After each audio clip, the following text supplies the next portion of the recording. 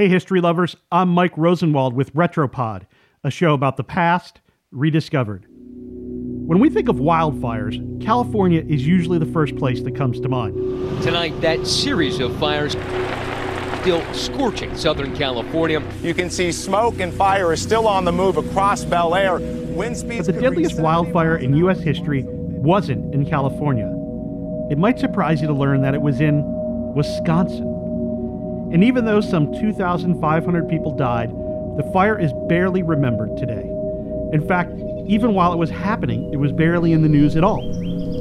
It was October 8th, 1871, in Peshtigo, a lumber town up a dirt road from Green Bay, Wisconsin. Brush fires had been popping up throughout the Midwest, the result of a summer drought that stretched into the first days of fall. The Peshtigo townsfolk could smell smoke wafting through the pews.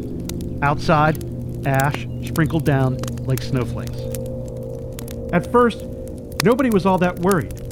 That morning, residents went to church, prayed for God to spare them from the flames, and went about their days. But then, around 7 p.m., the sound of a train rumbled in. Only it wasn't a train. It was the roar of a fire about to engulf the town. Reverend Peter Pernod, the parish priest of Peshtigo, witnessed the fire. He wrote that he led the townspeople into the river, hoping that by treading water, they could escape the flames. It didn't work, and many died in the river. Others who were trapped killed themselves and their children before the fire could get to them.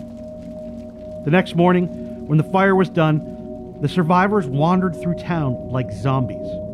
The fire wiped out nearly the entire town on its path of fury.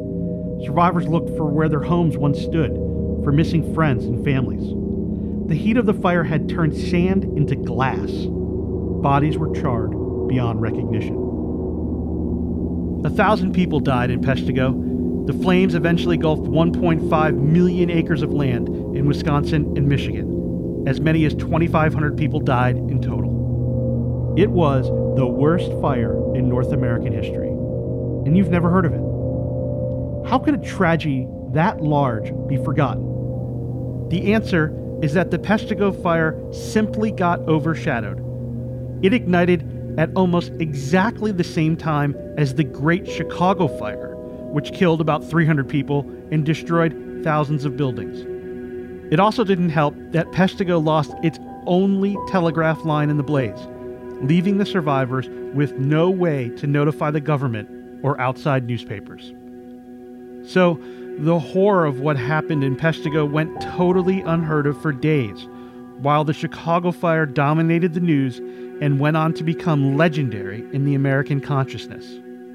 In the days after, as word slowly spread of the catastrophe in Peshtigo, doctors arrived to help treat survivors. Some of them came with newspapers. There were no stories about what happened in their town. Chicago, though, was on the front page. I'm Mike Rosenwald. Thanks for listening. We're celebrating our 6-month anniversary this week by rerunning some of our favorite episodes. So stay tuned all week for some of the best Retropod so far. And for more forgotten stories from history, you can visit WashingtonPost.com/Retropod. One more thing. If you're a fan of Retropod, I'd love it if you could leave us a rating or review on your Alexa app or your favorite podcast app. If you do that, you'll help other listeners discover the show. Thanks.